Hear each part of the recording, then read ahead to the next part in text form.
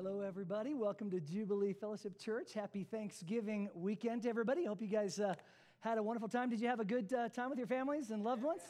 Amen. Want to welcome all of our campuses, Lakewood, Highlands Ranch, Castle Rock, everybody listening via live stream right now, all around the country, all around the world, and everybody who may listen in at a future time via podcast.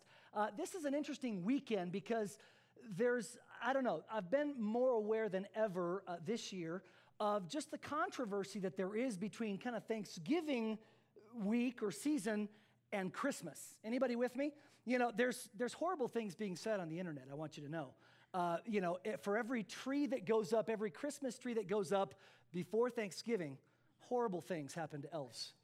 And it's very, very bad. I'm telling you, don't let your children read those things. So there's this controversy of, where exactly does Thanksgiving end and where does the Christmas season begin? And I thought, if nothing else, I don't intend to by any means solve that controversy, but I thought if I want to be a unifier, is what I want to do.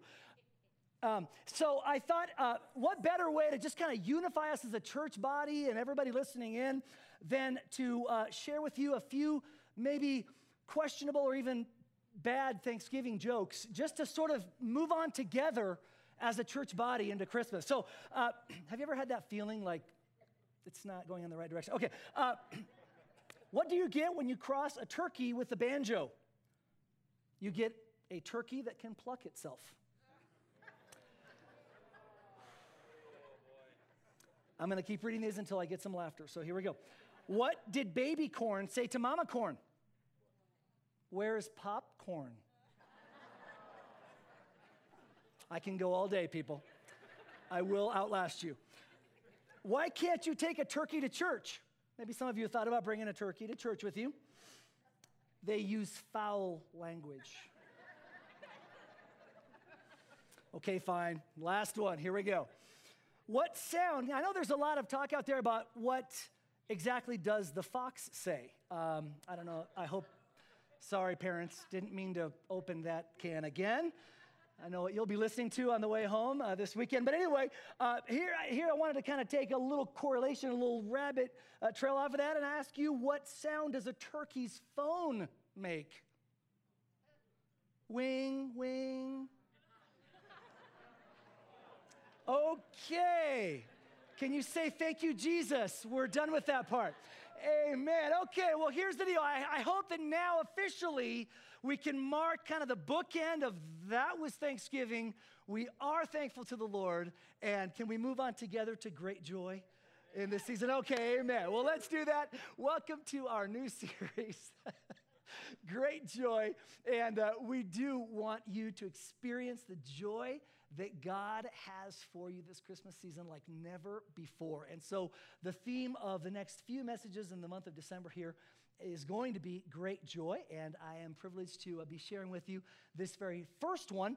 And I wanted to remind everyone, obviously, if you haven't had a chance to be at church the last few weeks or haven't had a chance to listen to the last series on trouble, it is a powerful series, and Pastor John and others have shared with us how to deal with trouble in our lives, how to deal with adversity, how to deal with grief and with loss and even with tragedy in our lives. And one of the truths that has come out through that is that God is calling us to a tomorrow that he has for us in our lives. And that was actually the title of the series was Tomorrow. And it conveyed that truth that, hey, no matter how bad it may feel or it may actually be right now, today, God has a tomorrow that is calling to us. And if we can see it by faith, we can begin walking towards that thing and make it to God's promises in our lives. And so, interestingly enough, I think that is exactly where we pick up right now with this series, is the fact that it begins in Luke chapter 2, and that's our theme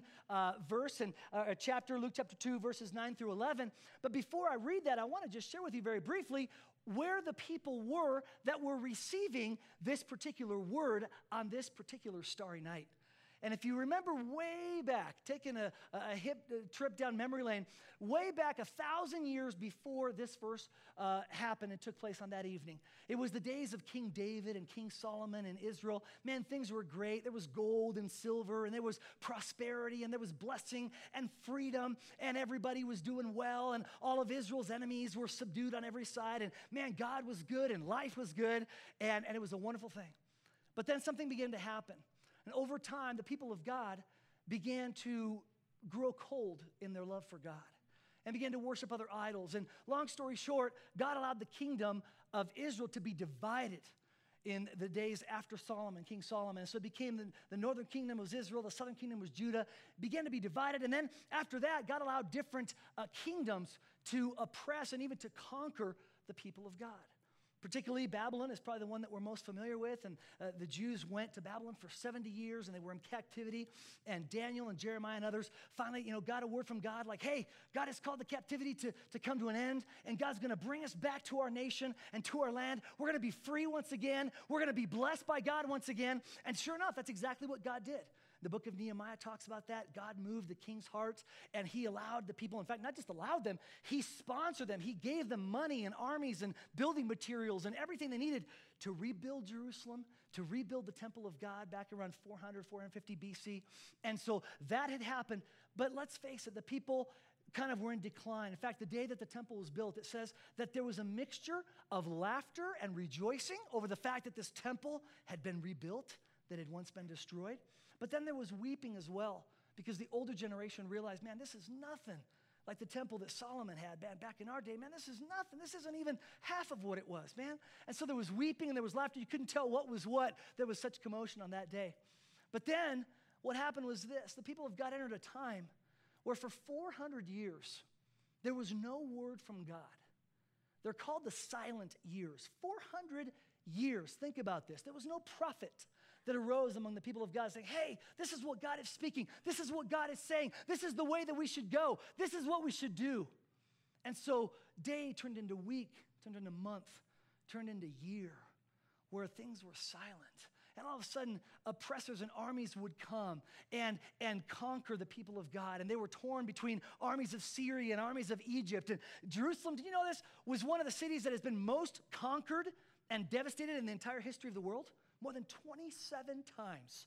Jerusalem was pulled down, knocked down, torn down, rebuilt, back and forth. This army, that army. Everybody wanted a piece of Jerusalem. And 400 years of that went on. How do you think those people felt after 400 years? I mean, that's more than twice the time that the United States has been a country or thereabouts. Do you think they might have felt a little bit discouraged? A little bit like, man, where is God in the middle of all this? Man, what is going on? What happened to that whole chosen by God thing? What happened to that whole, hey, we are a royal priesthood? Man, we're the people of God chosen out of all the nations of the earth. What happened to that? Because it sure doesn't feel like it right now. It feels like we're everybody's doormat. And that is the situation that the people of God found themselves in when our verse takes place. And I don't know about you, but I know there's times in my life where it may not have been 400 years since I've heard the voice of God, but man, it can feel like it. Man, it can feel like it. There are seasons in our life. Pastor John talked about it last week when he talked about the different seasons, winter and spring and fall in our heart, in our relationship with God that we go through. And man, I'm telling you what, perhaps you're here today or at one of our campuses this weekend, but you're feeling like, man, I know it hasn't been, but it feels like it might as well have been 400 years since I've heard God say anything to me, since I've heard God show his power, since I've seen him sort of destroy my enemies or come in and fight on my behalf. If anything, it feels like I'm being trampled from everybody all around me.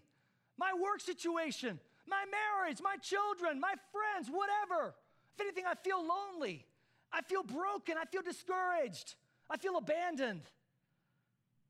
Such was the feeling of the Jews at this time. And so God breaks the silence after 400 years with the verse that is the theme for this series. And it says this, and I'm going to read just a little bit more than perhaps is in your notes. It's a familiar passage in Luke chapter 2. I'm going to begin with verse 8, and it says, and there were shepherds living out in the fields nearby, keeping watch over their flocks at night. An angel of the Lord appeared to them, and the glory of the Lord shone around them, and they were terrified. But the angel said to them, this is how he breaks the silence, do not be afraid. Other versions say, fear not. Do not be afraid. I bring you good news that will cause great joy for all people. Today in the town of David, a Savior has been born to you. He is Messiah, or Christ the Lord. And this will be a sign to you. You will find a baby wrapped in cloths and lying in a manger. Wow. After that tremendous amount of time of silence, of not hearing God, of wondering where God was, of wondering if they had done something wrong, or if God had moved on and forgotten about them completely, the way we sometimes may be tempted to feel.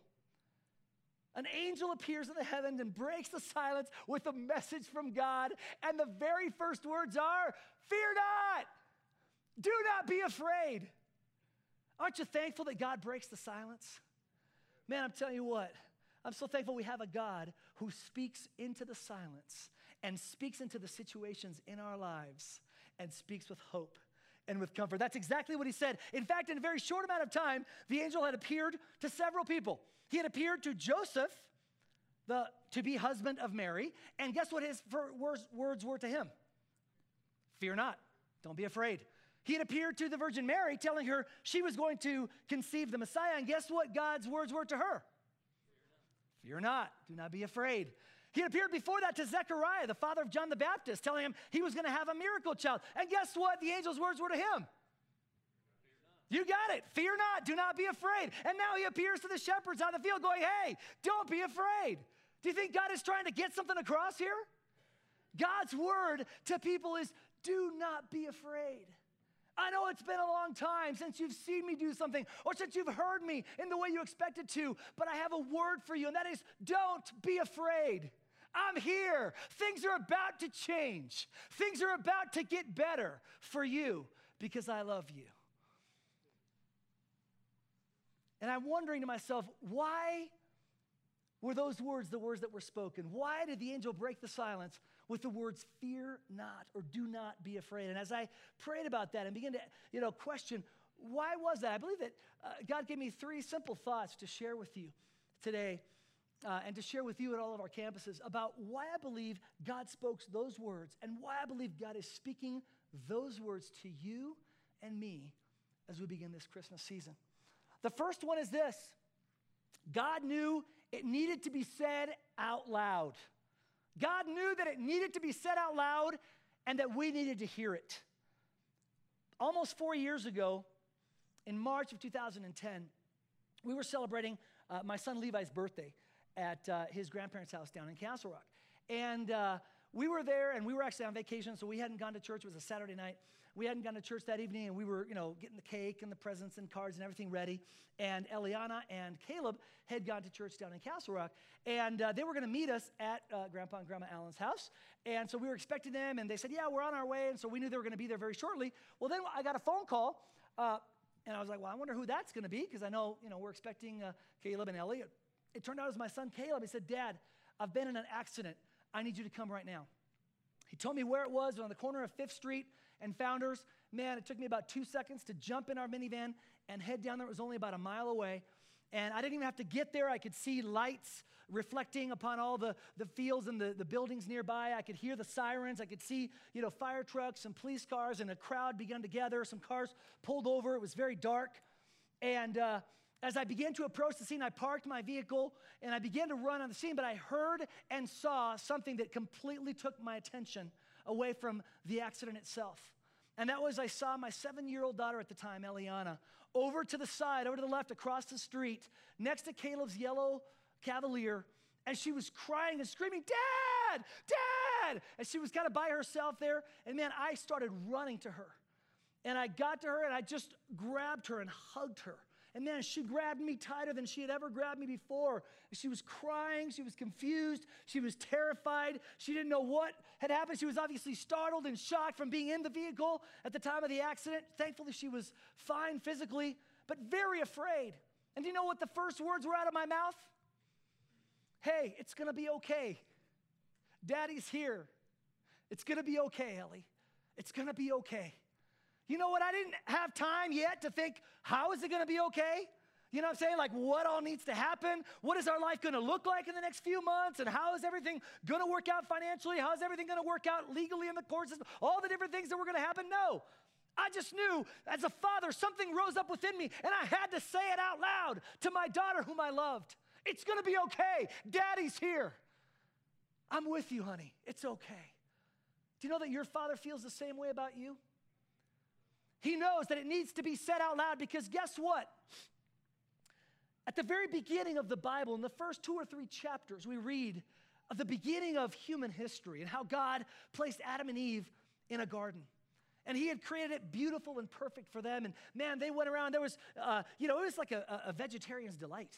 It was like all you could eat fruits and veggies. You know what I'm saying? Growing off of every tree, and there's berries, and there's fruit, and all this stuff. And everything was healthy, and there was no thorns, and it was beautiful. And they used to tend to the garden and all that. And man, they were confident. There was no fear. There was absolutely no fear there. They were perfectly confident. In fact, there's a verse that says, and the man and the woman were naked, and they felt no shame or no fear. And I'm telling you what, I went jean shopping yesterday, and I had to go to some of those dressing rooms, and I wasn't even fully naked, but I can tell you this, I felt fear. Looking into that mirror the day after Thanksgiving. Why would we ever want to do that? I don't know. But the point is this, they didn't have fear. They didn't have apprehension. They weren't self-conscious. They were confident. They knew that their Father, God, loved them, that he had placed them in authority in that garden to subdue it, to have dominion over it, and to take that order, that beauty, that majesty, that prosperity, that blessing of God and fill the earth with that. That is the condition that the man and the woman found themselves in. But then something ever so sad and ever so eventful happened in chapter 3, and that is that man and woman chose to disobey God and do the only thing that God had said they could not do. They literally would have had to think about, okay, what can we do to offend God? Because there was no sin. It was just one thing. God said, okay, if you really, really, really want to offend me, if you really want to show me that you don't appreciate my lordship, what I've done in your life, okay, I've got to give you one way to show me that. So here it is. Eat from this particular tree. That's exactly what they did, isn't it? So they disobeyed God. All of a sudden, what happened? Death entered the world, but with death, fear. And all of a sudden, they realized they were naked. They were self-conscious. They were ashamed. All of a sudden, thorns were told that they would grow up from the ground. And it was prophesied that women would have pain in childbirth. And so all of a sudden we see the entrance of pain, of sickness, of worry. By the sweat of your brow, the man was told, you will provide for your family. It's going to be not like, hey, no big deal, man. God's provided for us. It's all of a sudden like, man, I hope this job works out. Man, I hope I get this contract. Man, I hope, it comes through. Man, I hope at the end, we don't have more months left at the end of the money, kind of thing. Whatever that is. But all of a sudden that fear came into our lives. And guess what? For thousands of years, it's been around, hasn't it? Do you experience it? Man, I know I do. I don't think anybody has to take us to school to teach us about fear. We just learn naturally, right? I remember taking voice lessons, and they told us this. When a baby's born, it doesn't have any self-consciousness about its voice. Have you noticed that? Moms in the room or at any of our campuses? It's like, wah! They don't care. But all of a sudden, something happens in those early formative years, and we kind of begin to draw in a little bit, and we're like, and then we're asked to sing in the school choir. We're like, America, Amen.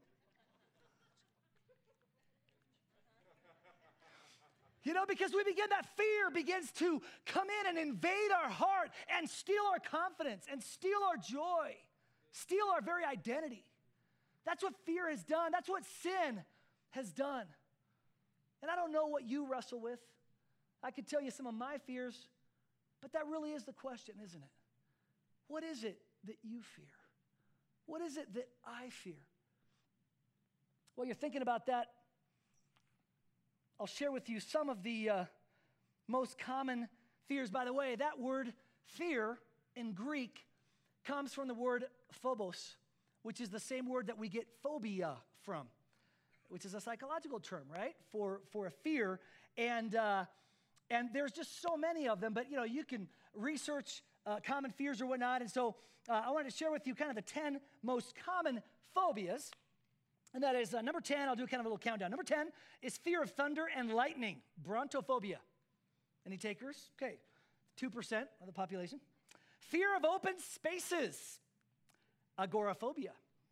Another 2.2%. Number 8, fear of confined spaces, claustrophobia. Goes up to 2.5%. All right. Fear of flying, aerophobia, 6.5%. I'm going to keep on moving because I don't want to look at my wife or anybody else that would be. Number 6, fear of people or social situations, sociophobia, 7.9. Fear of heights, aerophobia, 11%.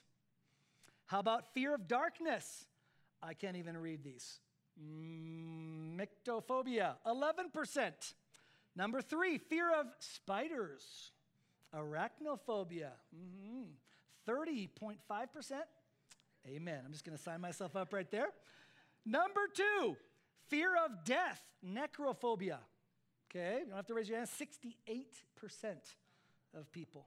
And the number 1 fear listed in this particular site was glossophobia, the fear of public speaking, 74%. Jay Leno put it this way: we would rather be in the casket than having to deliver the eulogy at the funeral. But it's true for us.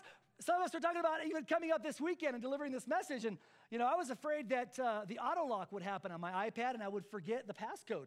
I mean, for me, it happens to be my wife's birthday, so that'd be a double whammo. You know what I'm saying? If you catch my drift there. But anyway, here's the deal.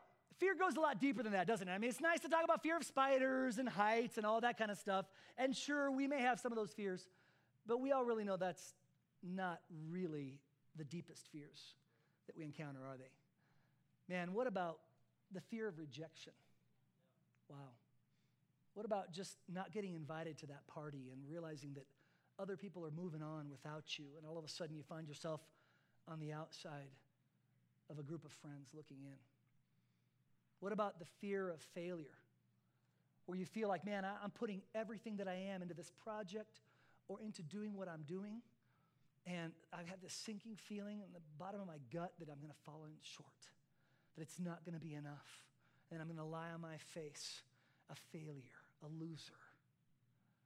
What about fear in a relationship? Maybe, man, being a pastor, it's easy because there's people in my life right now that are afraid of losing their wife, who's already told them that she's leaving him.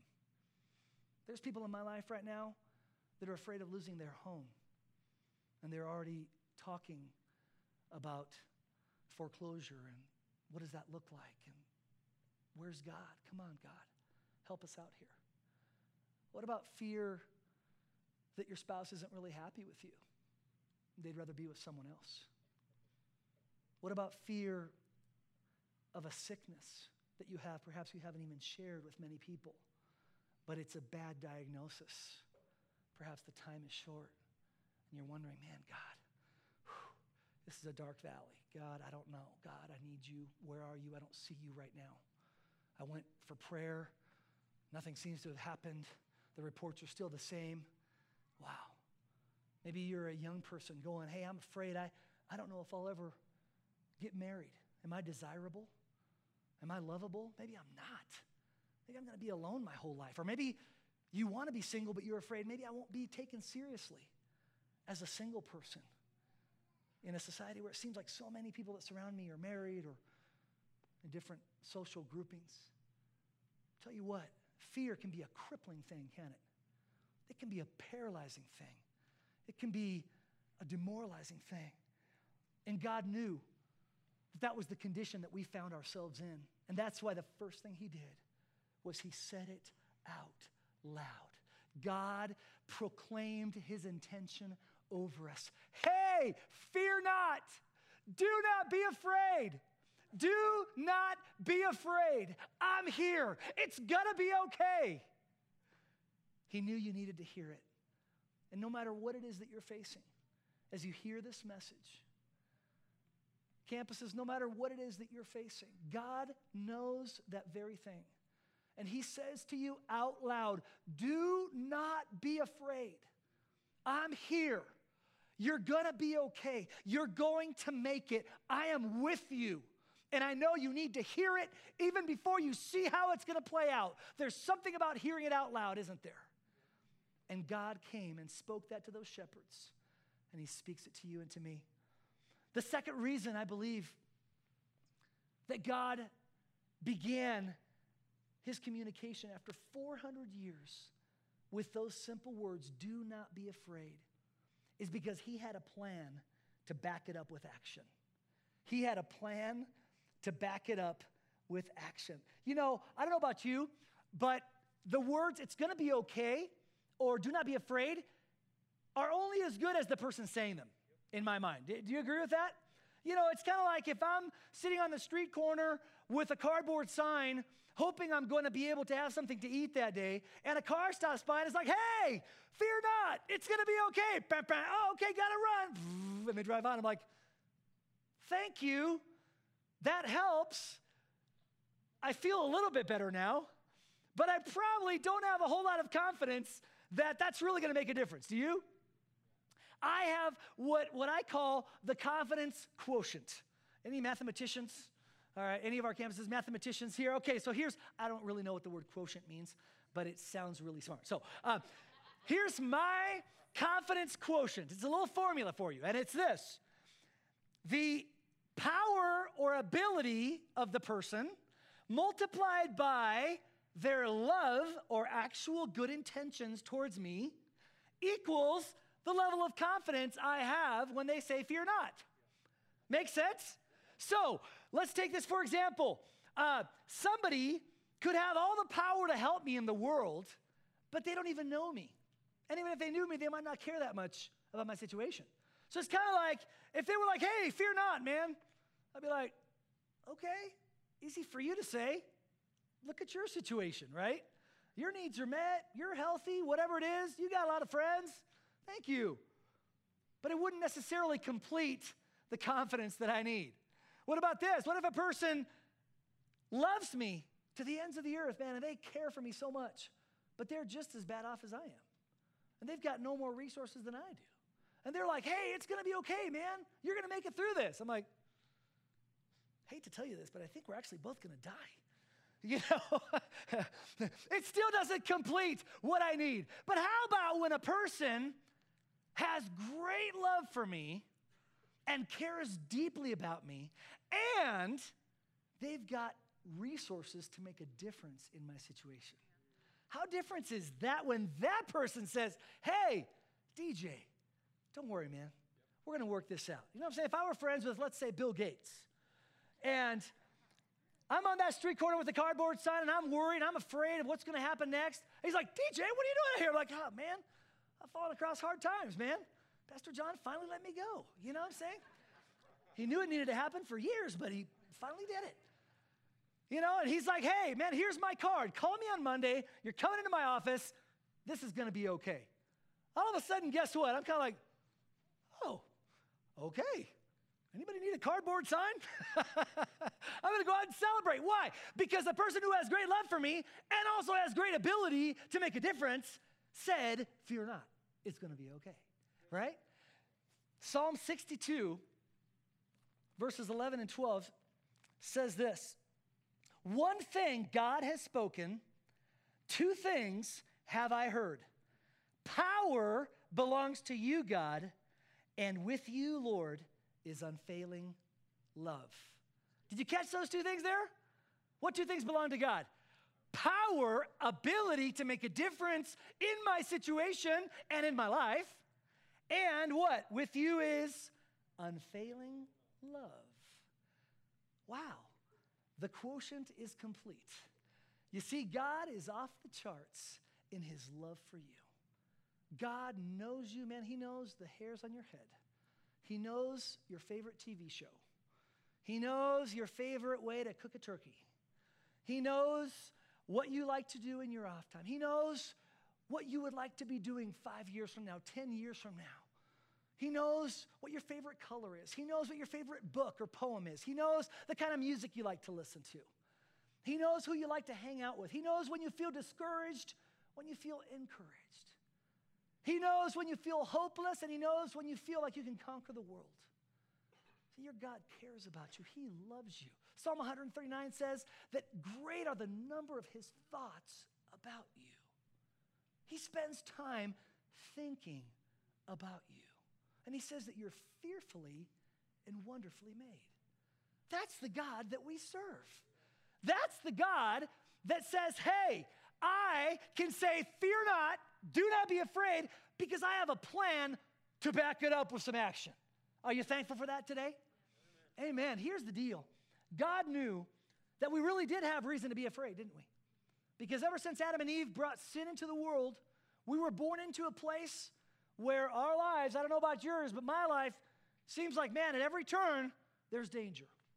At every turn, there's a possibility for something to go wrong. At every turn, there's a possibility for sickness, or there's a possibility for a financial need to be overwhelming, or there's a possibility for something bad to happen, for hurt, for failure, for disappointment in my life. There's a lot of reasons why we find ourselves afraid, and some of them are legitimate.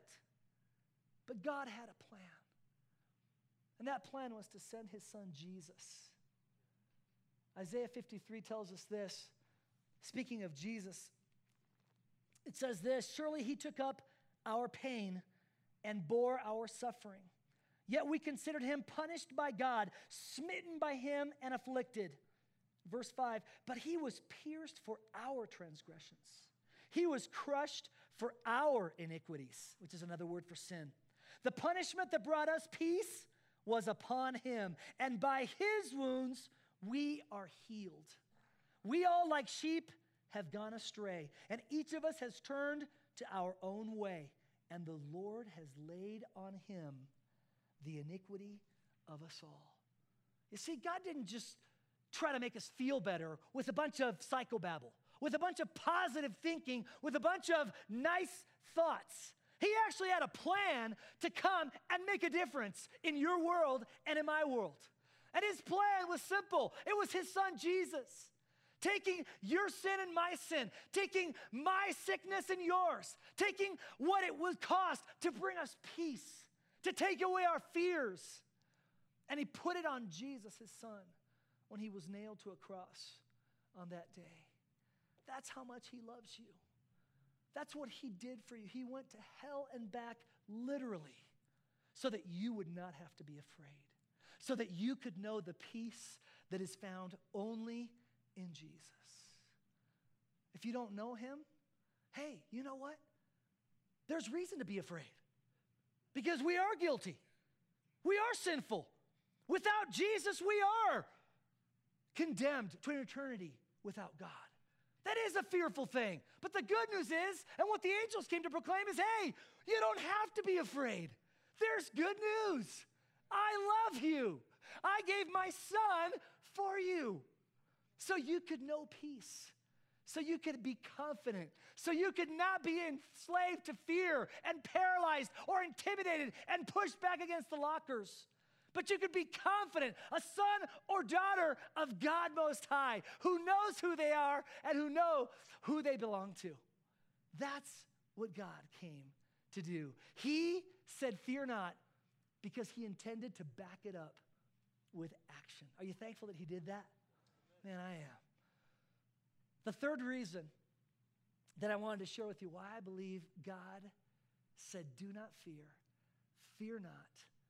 Do not be afraid, as his opening line to people after 400 years was this, and it's that we have a part in victory over fear. You and I have a part in the victory over fear. You see, the question has never really been, can God beat up the devil? Right? God knows he can beat up the devil. Agreed? He actually kicked him out of heaven before the earth was ever even created with a third of the angels that went with him, evicted him, shut him out, shut him down. He can't get back in. He can't, build a ladder high enough, whatever. He's done, okay? God kicked him out. the devil knows that God can beat up the devil. Do you agree with that? And I think even you and I probably, on a good day, would even agree that, yeah, you know what? I believe that God can beat up the devil. Would you agree? But here's where the rubber really meets the road.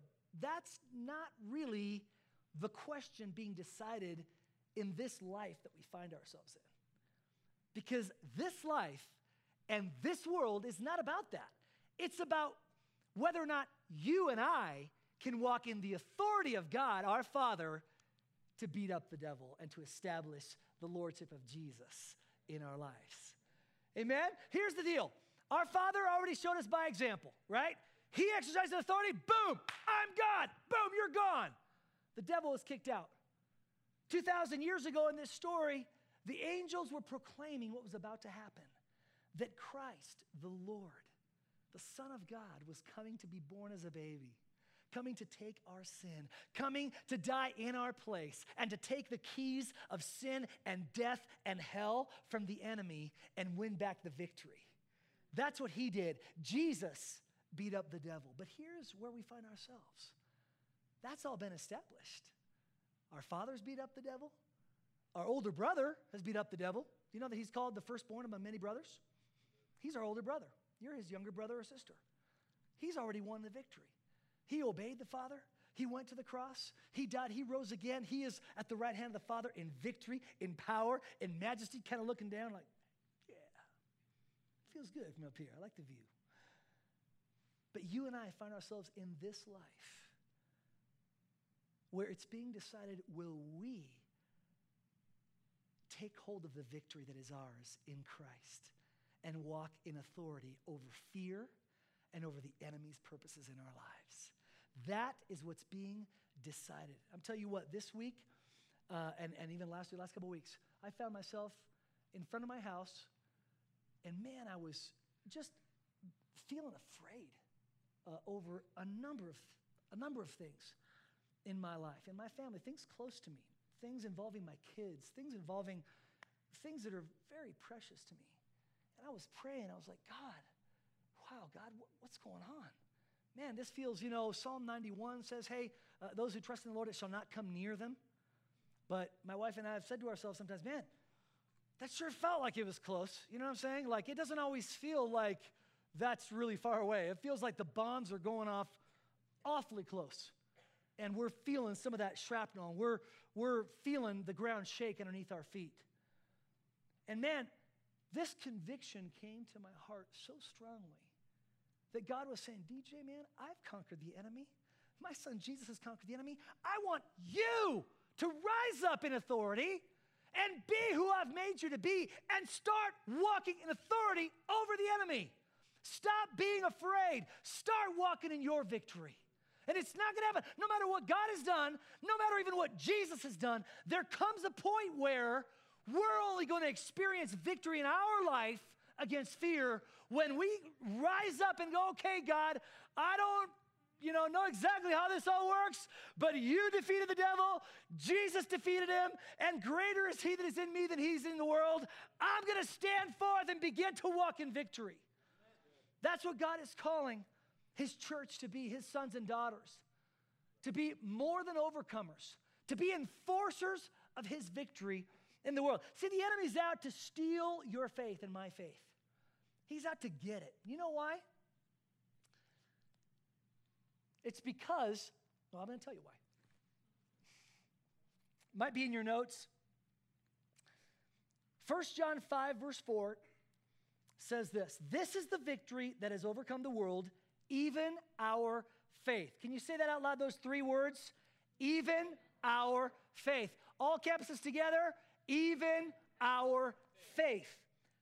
The enemy knows that the victory that can overcome fear, that can overcome adversity, that can overcome the situations that we find ourselves intimidated by and pushed into a corner by, is what?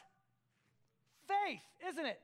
It's when we rise up and begin to believe that we are who God says we are, that God is who he says he is, and that it's going to be okay, that we don't have to fear.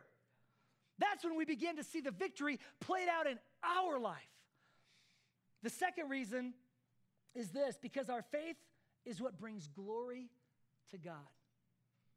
Man, I don't know about you, but I've found myself so often asking God, why don't you just wrap this whole thing up and take us to heaven and let's be done with this? I mean, seriously, if we can all be hanging out together, sipping on, wine at the marriage supper of the Lamb, and I don't know what they're going to serve.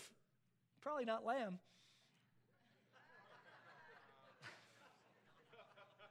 Stick to the notes, DJ. Stick to the notes.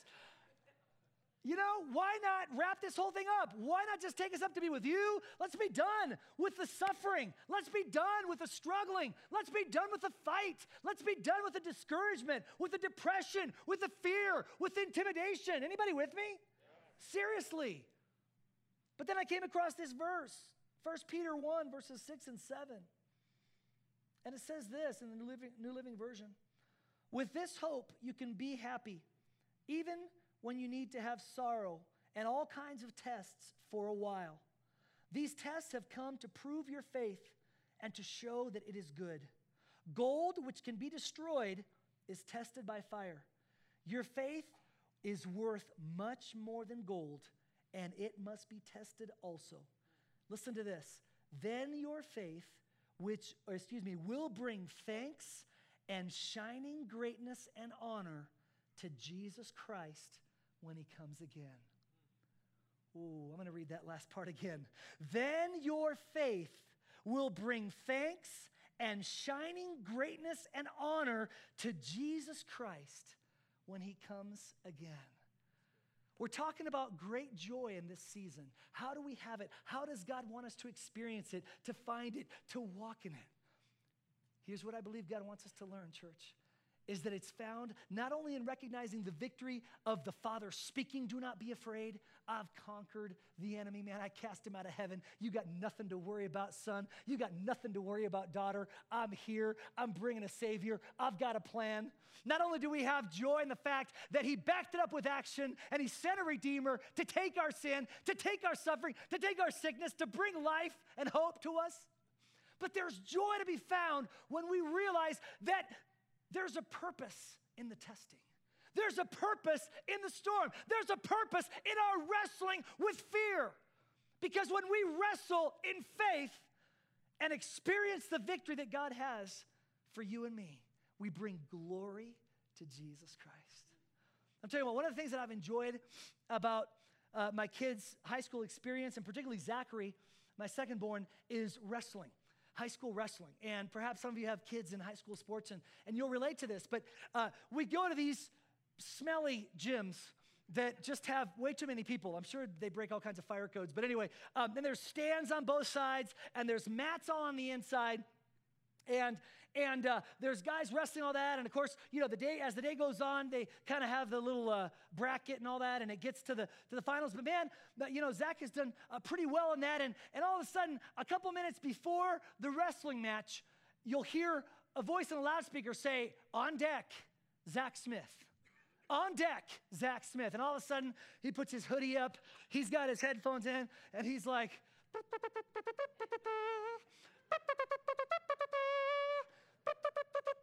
kind of forget how the rest of it goes. Okay, anyway, all of a sudden his adrenaline gets going. And guess what? My adrenaline as his dad gets going. And I'm like, yeah, there's my son. He's like, listen, and he's all serious and he's got, those killer eyes like, yeah, somebody's about to go down. And something happens, man, where I'm like, yeah, that's my son, I could have been there with him. I'm like, yeah, that's my son. Everybody's like, no, he's not. Yes, he is. I can prove it. I got the document right here. I take the birth certificate with me to the events. Nobody believes me otherwise. But it's amazing because next up on deck, Zach Smith, and you hear your name called, and you know that it's your time, baby. It's your time. He's had training. He's eaten the right diet. He's had coaching. But there comes a moment when it really gets down to what he's going to do on that mat. And there's no way around that. The victory can only be won as he gets in there and takes everything he's learned, everything he's been told, everything he believes he is, and he proves it on the mat. And I believe that son or daughter of the King, I'll tell you what, I hope you hear this. God has won the victory already. Jesus has won the victory over the enemy. We've talked about that. He won the victory. But now your name is being called. Your name is being called. Son, you're next up on deck. Daughter, you're next up. Come on, get ready. Start listening to the music. Start listening to what I'm speaking over your life. I'm telling you, do not be afraid. It's gonna be okay. But guess what? You've got a part in the victory that you're gonna win over fear and over the enemy. And when you begin to realize that, it begins to make a little bit more sense. And I begin to think about this. You know what? I bet in heaven there is a room called the Wall of Honor. And there's trophies in that room. And man, there's a big trophy right in the middle. And it's God the Father's trophy. And he's like, yeah, that's when I kicked the devil out of heaven, man. Yeah, I kicked him out. He took a third of them. I said, hey, everybody wants to go with him? Get on out of here. Boom. They're gone. And then there's another big old trophy right next to him. That's Jesus' trophy. He's like, yeah, that's right. Oh, the devil thought he had me. He thought he had me. Man, we slammed him on his back. I took people's sins. I was the sacrifice. Man, you know, he might have struck my heel, but I crushed his head. And there's a big trophy. But guess what? There's rows and rows of empty shelves. And those are for the trophies that you and I are going to bring to the glory of Jesus. And those are for every time that you're facing a fear in your life and you don't know how you're going to get through a difficult situation. And all of a sudden, you know, it always looks different in the training room on the whiteboard, doesn't it? You know what I'm saying? It's always like, yeah, we're going to do this play, and then you're going to do this, and, you know, and all of a sudden you get out there, it's like, whoa, hey, what happened? Boom. Ow, that hurt, right? Have anybody found that? Life's a little bit different than the brochure. Yeah, it's not, you know, but here's the deal. God already knows. Greater is he that is in you, my son. Greater is he that is in you, my daughter, than he that is in the world. You are set apart. You are chosen. I've blessed you. You're part of my family, and we're a family of champions. You will overcome, and you will be victorious. I'm telling you what, if you're here this weekend, and you've been pushed back into a corner by a situation in your life, there's been something that, man, has you intimidated, that has you trembling in a corner. I believe that God wants you to know that when he came and spoke that word to those angels 2,000 years ago, he is speaking that same word to you. Do not be afraid. Do not be afraid, my son. Do not be afraid, my daughter. I am with you. I am with you, and what's more,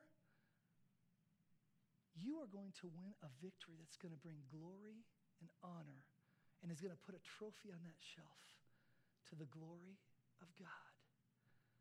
The enemy's held a generation of believers in bondage, and you know, he's okay if we're like, yeah, God won a victory. He's kind of okay with that. He's even okay sometimes if we're like, yeah, Jesus won a victory, as long as he can keep us down from winning our victory. You know, he'll compromise quite a bit as long as he can keep us in defeat and in fear and in discouragement. But I'm telling you what, God is saying this Christmas season, can you hear me calling your name? John, next up on deck, baby. Zach, next up on deck. Cammie, next up on deck. Laura, next up on deck. Come on, this is your time. We're going to do this together. We're a family of champions. I'm not just going to have you celebrate my victory. I'm going to show you Christ in you, the hope of glory. Christ in you, greater than he that is in the world. As our worship teams come forward at all of our campuses, I'd like to invite you to respond to the Lord today. I don't know what area it is that the enemy has tried to work fear and intimidation and doubt into your life, but I'm sure he's been trying to do something. Perhaps it's the uncertainty of the future. Maybe it's a financial situation. Maybe it's fear in a relationship, in your marriage or in a friendship. Maybe it's fear of, hey, what does God think of me? Does he truly accept me? Whatever it may be, I believe that God wants to speak to us and to make real this word, that we don't have to be afraid because he came. We don't have to be afraid because he paid the price. We don't have to be afraid because he is with us. And as you do that, and as you take this word, perhaps you want to step out and come to one of our communion stations and partake, reminding yourself of his blood that was poured out for you and his body that was broken to buy your victory. Or maybe you want to go at any of our campuses to people that will be happy to pray with you and agree with you over whatever situation the enemy's been trying to bring fear and intimidation in your life. Perhaps you just want to stay and stand or sit and just worship God. Just let his favor flood over your life and wash over your mind and remind you of how he feels about you.